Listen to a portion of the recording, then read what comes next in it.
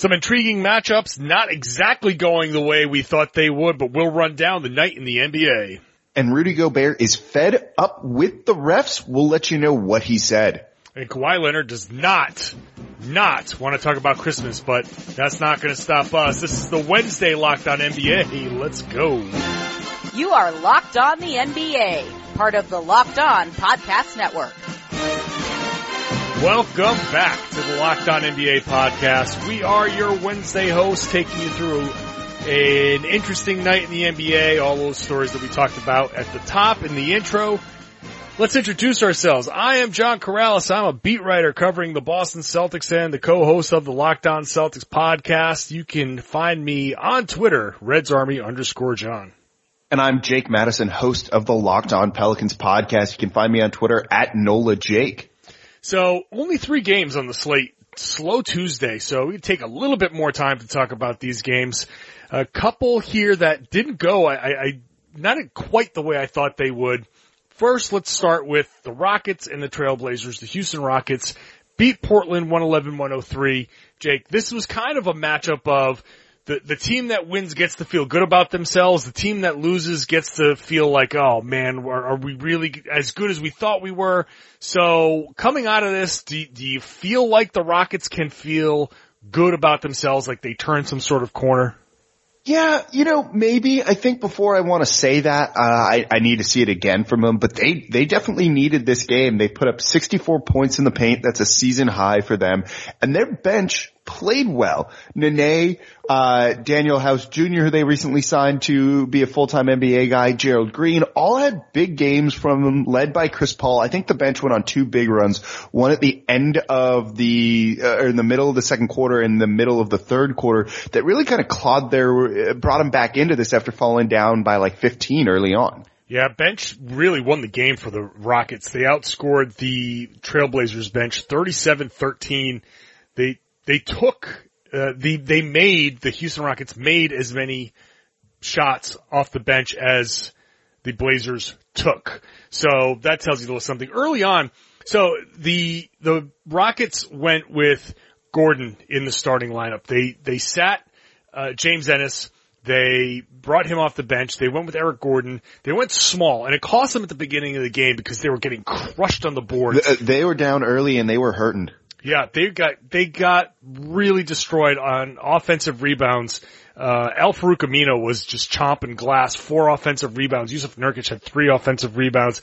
And they all came early on, and it seemed like that was going to be another kind of off-kilter night.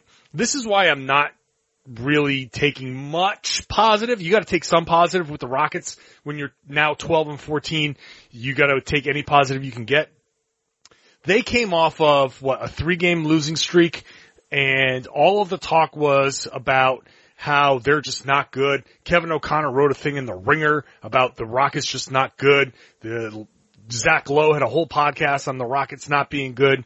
And they come out against the Blazers in a big game for them, and they just kind of sucked at the start. There was no intensity. I know they were small, but they weren't boxing out. They were letting the Blazers get to the boards. They had to be bailed out by Daniel House, Gerald Green, and Nene. Now, that's great that they did, but when House, Green, and Nene are bailing you out and fueling you to a win, I'm not entirely sold on the Rockets being able to come away from this win and go, okay, phew, we feel good now.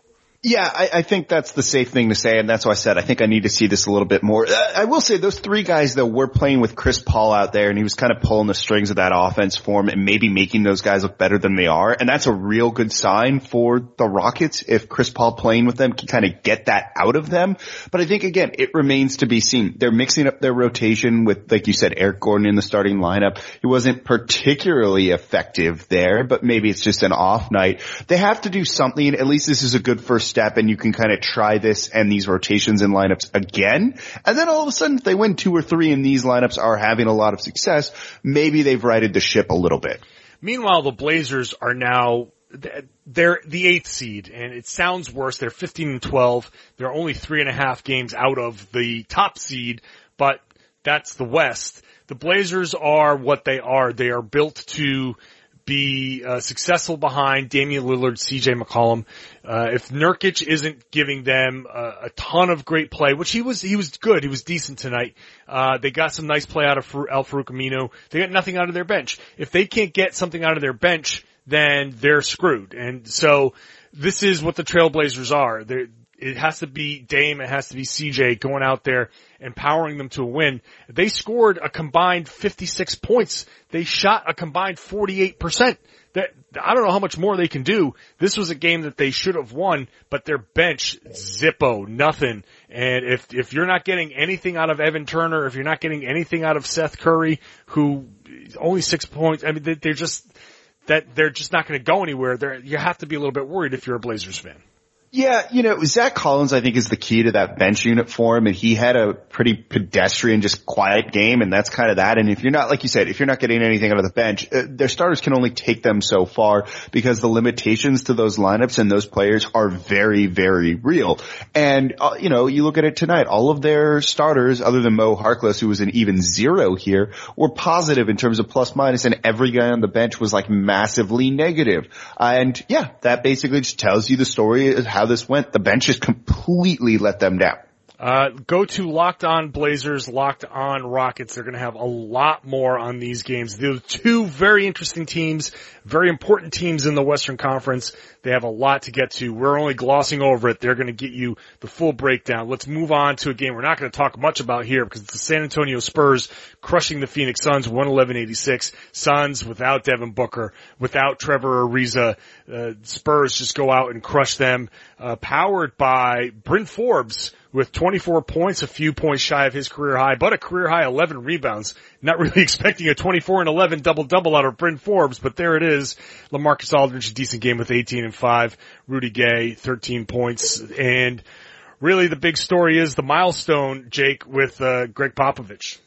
Yeah, moving into fourth all-time in coaching wins ahead of Pat Riley now, and well-deserved for him. The Spurs are on a 3-game winning streak. They're looking a little bit better. We thought they might fade a little bit as the year went on, and they're just kind of still right in there, which speaks to the levels of what Popovich is doing when you look at that Spurs roster. So really nice accomplishment for him. Yeah, Popovich getting a little bit more criticism, I think, this season than ever before because of the trade for DeMar DeRozan and the haul that they tried to get for Kawhi Leonard. But at the same time, he's almost 70. He's sitting here. He's now 10 wins away from Jerry Sloan. I don't think he cares. I don't think he cares one bit about where he is on this list. But the point is, he's not sitting here trying to rebuild. I get it from his perspective. But at the same time, Popovich is pulling these guys up and getting as much as he can out of this team. They're now even at 14-14. I didn't even pick the Spurs to go to the playoffs this year. I just thought they would get squeezed out. They're right about where I thought they would be. Maybe they can jump up if Dallas comes back down to earth, if injuries hit the Grizzlies, if the Lakers come back down to earth a little bit. But I just don't know. But if anybody's going to get them there, it's Greg Popovich. I have a ton of respect for Greg Popovich. If I could ever play one game for Pop, I would love to do it. But that, unfortunately, not going to happen for me. Fortunate for a lot of guys on the Spurs, though. Congrats to Pop. The big game at the end of the night, which was a real laugher. Toronto at the Clippers, 123-99 win for the Raptors. Want to say on a somber note, thoughts go out to Nick Nurse, whose mom, 94 years old, just passed away. So returning to the team shortly after her passing, and they got him a win, which is, something nice for the team. I'm sure they're doing something nice for him. But at the same time now, basketball wise, Clippers were kind of set up to fail on this one. A back-to-back, an overtime game against Phoenix, and then they come home and just get destroyed by Toronto. I heard a crazy stat, and I think they said it during the broadcast. They've been on a plane before, their last 12 games, basically, with the travel and their schedules. Plane, then game. So, of course, this is maybe kind of like a scheduled loss for the Clippers. But no Kawhi Leonard being rested since they're playing the Warriors, on Wednesday night. But this was maybe a big needed game for Kyle Lowry. He's been struggling recently, 21 points in this one, 7 assists, looked significantly significantly better, shot 61.5% from the field overall. He needed this one. Fred VanVleet in the starting lineup here, 14 assists. That's a career high for him as well. The Raptors are just still very, very good. Very deep, very deep. Pascal Siakam, man, that guy is good. He is so good. He was in the middle of a lot of good things for them tonight. Yeah, Kyle Lowry has been struggling. That's a good point there. Valanciunas had a really nice game for them off the bench too. So that really killed the Clippers. They were really going after Marcin Gortat. They were really going after Danilo Gallinari. From a Clippers perspective, it's hard to fight for that playoff spot. I know that they've been doing very well, but when you've got a team that's as good as Toronto and you've got weaknesses as glaring as Gortat, who is just at the end of his career. You know, he used to be what he was, but he's at the end of his career. And Danilo Gallinari is just never going to be a defensive player at all. So when you face a team that's good enough to target those guys over and over and over again, you're just going to get crushed. Yeah, and the Clippers just didn't have enough offense either in this one too, along with the defensive issues they had. They shot horrible in the first quarter and really just put themselves in a hole. And when you're down Lou Williams in this game and he didn't play, he's going to be out. It sounds like maybe a couple of weeks, with a leg injury, I think hamstring maybe. People need to look that up. Don't hold me to it. But, you know, if you don't have that kind of scoring punch off the bench, you're going to struggle against a very good team like the Raptors are. And so we kind of look at this. Yeah, maybe this shouldn't have been as big of a surprise as it kind of was, but without Kawhi Leonard, still, you got to do a little bit better than that. And man, are the Raptors starting to, we talked about it last week, they're impressive actually. Yeah, they've really stepped it up. This is a big win for them. They've beaten good teams. And the big question that I had before was, can they continue to beat good teams when they really gotten fat on teams that were below 500?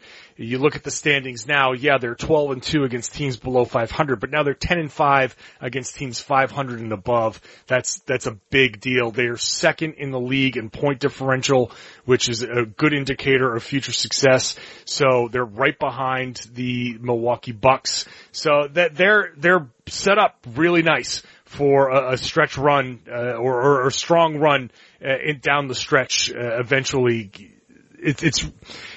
I'm looking for ways for the Raptors to maybe fall apart, and it's just not there. They're too deep. Unless something catastrophic happens, I like where they are. The only question I would have is Nick Nurse in the playoffs and the rookie coach. How's he going to handle that? But otherwise, the Raptors are going to be right there at the top or near the top, however Milwaukee and Boston figure themselves out, or Philly. So, yeah, Raptors are really good. They're really deep. They're very versatile. They can hit you a lot of ways. And they did that to the Clippers tonight.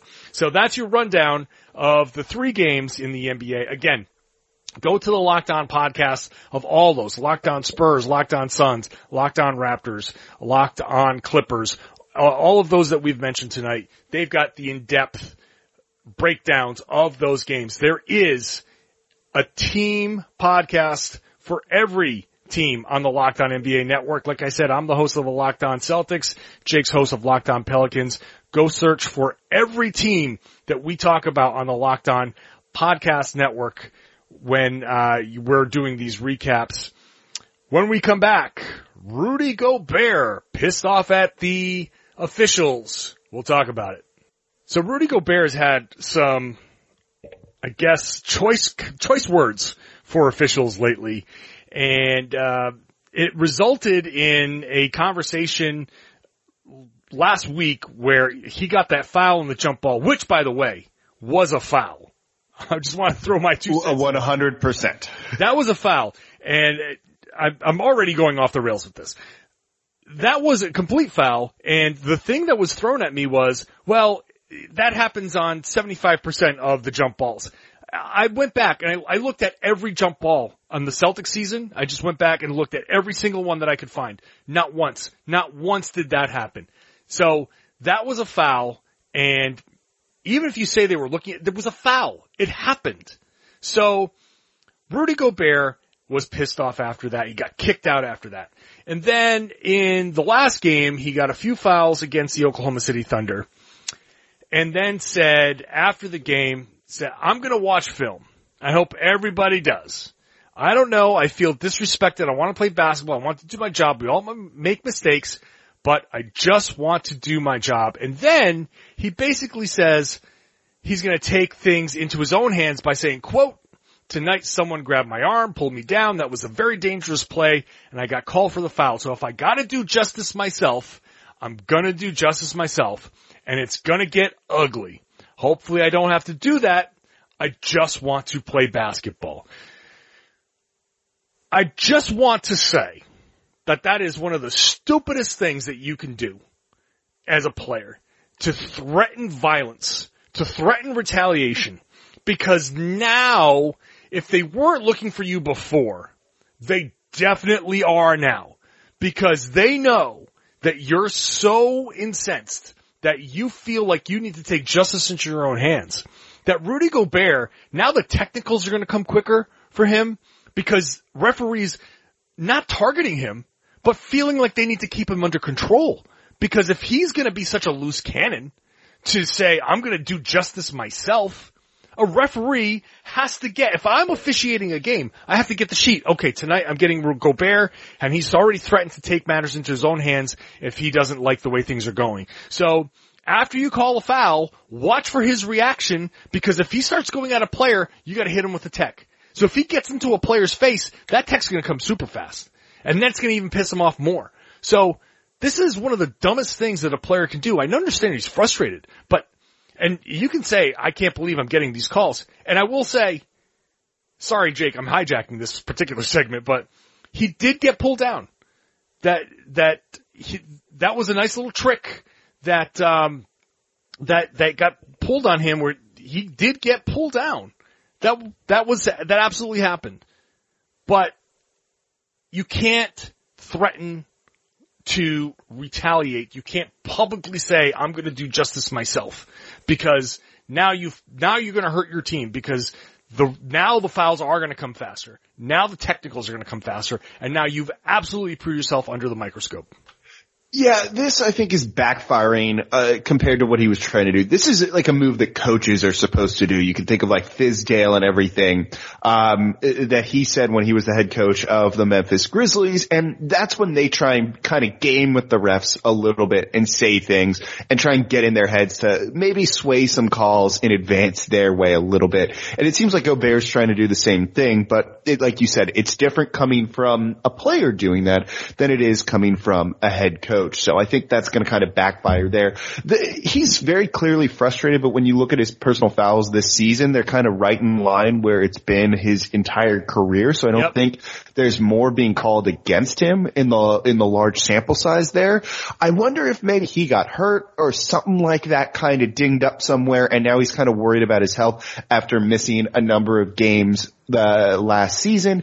And maybe that kind of is in the back of his mind with it, but he's not a guy that talks a lot. Like, I can't really remember any other big Rudy Gobert quotes other than this happening. So this seems a little bit out of character, at least from my perspective on it, my perception, which lends me to believe that something else is going on here, whatever that might be. Well, it just tells me that the referees are in his head, that the fouls are something that he's fixated on. Look, again, Steven Adams pulled him down. If you look at the play, the referees obviously missed that. And it was a slick play, you can say, from Steven Adams. It was dangerous because of the way he got pulled down. That could have resulted in some sort of shoulder injury or some other arm injury. Absolutely. I would be pissed off if I was Rudy Gobert too. But to carry that from the third quarter to after the game to the media, you gotta let that go, at least publicly, and you've got to handle it better, and you have to not let the officials get in your head. And I feel like now this has gone for multiple days. Now we're talking about him and the fouls a week later.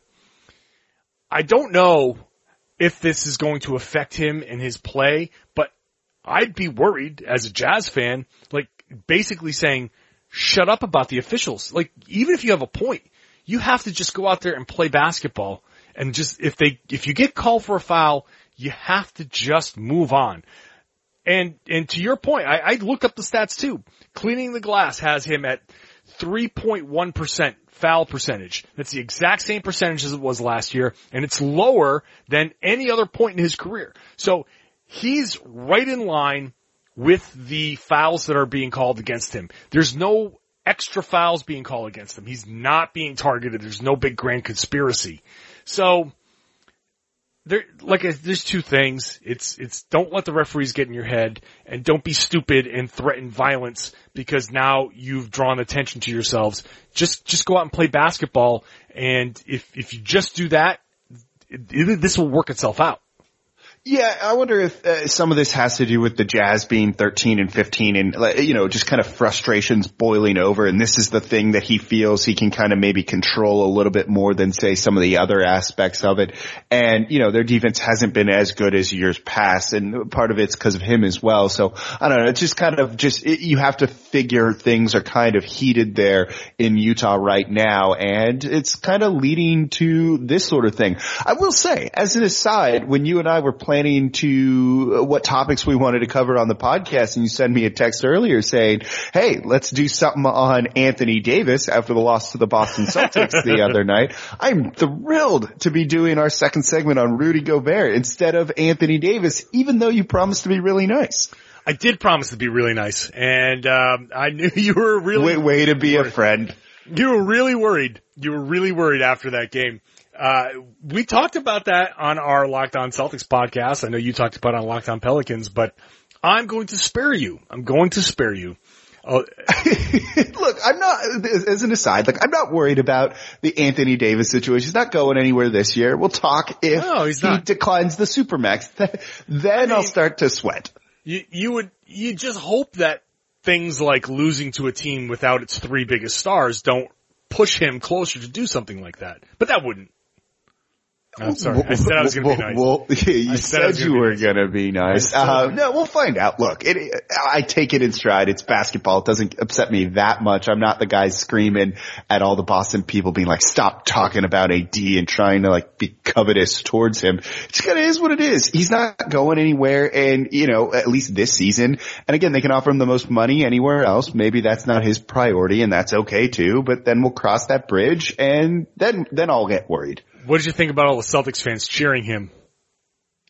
Look, they should. I've been at Pelicans games where they've cheered LeBron. I've seen them cheer other guys too. I don't think, necessarily the opposing fans cheering for the great player that's playing in there when he puts up 41 points is necessarily kind of a surprise, but I will say that was very obvious what they're trying to do, and we'll see if it works or not. But his camp's made no indication that he wants out of New Orleans whatsoever.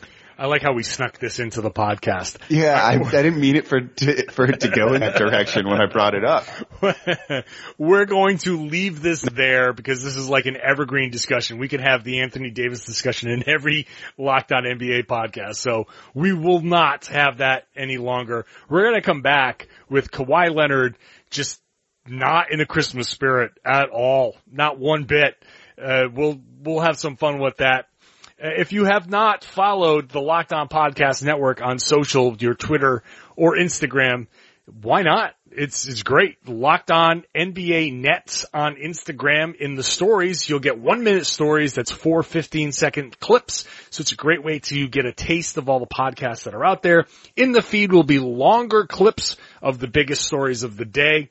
So you can check out other podcasts. You can figure out who you might want to subscribe to or sample along the way. Locked On NBA Net on Twitter is a curated feed. It's got all the best stuff from all of the Locked On podcast hosts. So you're basically following all of us by following one Twitter outlet. So Locked On NBA Net on Instagram, on Twitter. Go ahead and give us a follow.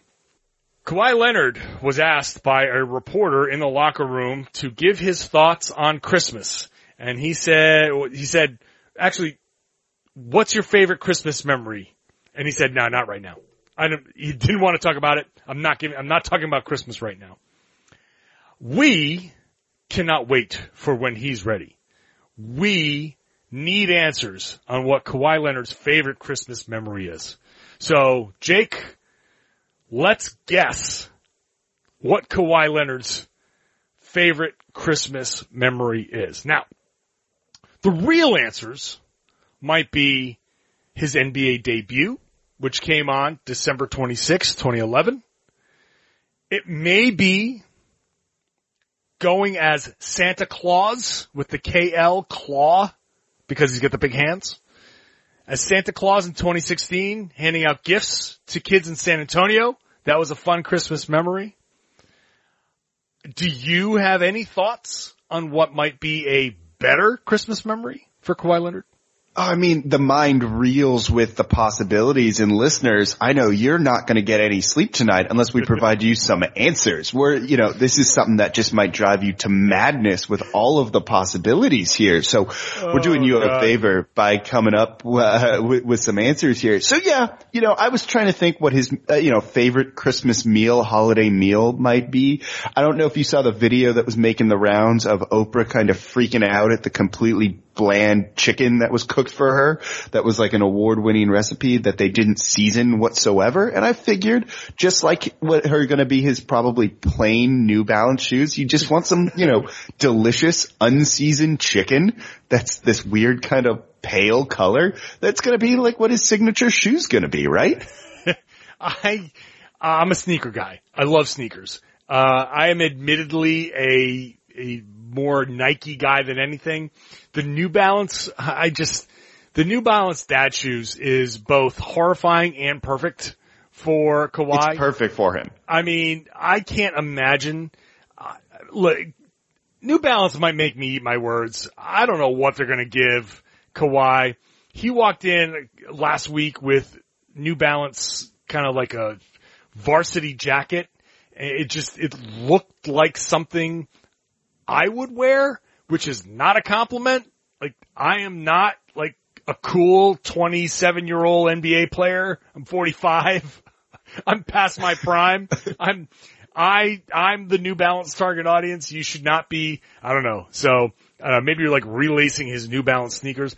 I think Kawhi Leonard enjoyed a very spectacular Christmas watching a Ken Burns documentary, drinking bland hot cocoa with no sugar and no marshmallows. I feel like that is the type of Christmas that Kawhi Leonard would enjoy.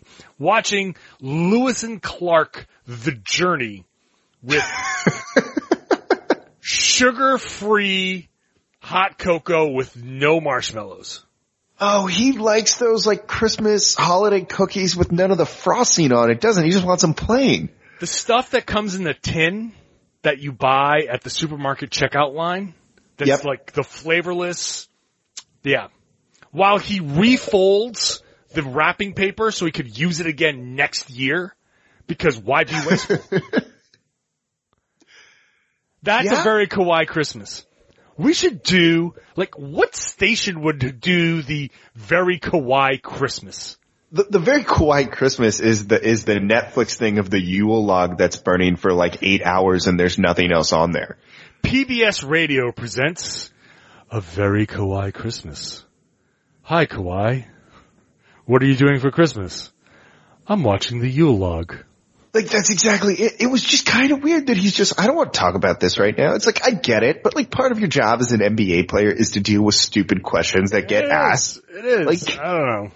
That's, I can't imagine what a Kawhi Christmas would be. Like, Kawhi did the sneaker ad for Nike where the Jordans where he was like out supposedly clubbing and he had like the helmet on, he was like the DJ, and then the tagline was, "Oh, I was hacked." But he delivered it in the most awkwardly uncomfortable way.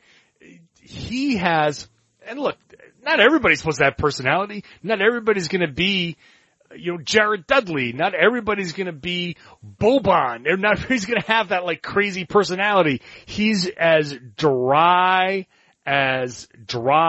gets. Like, separating his laundry is exciting. Like, not a judgment. That's not a judgment. It's not how I live my life, but the very Kawhi Christmas is, let's water the plants. Well, you don't want them to die. No, of course. No.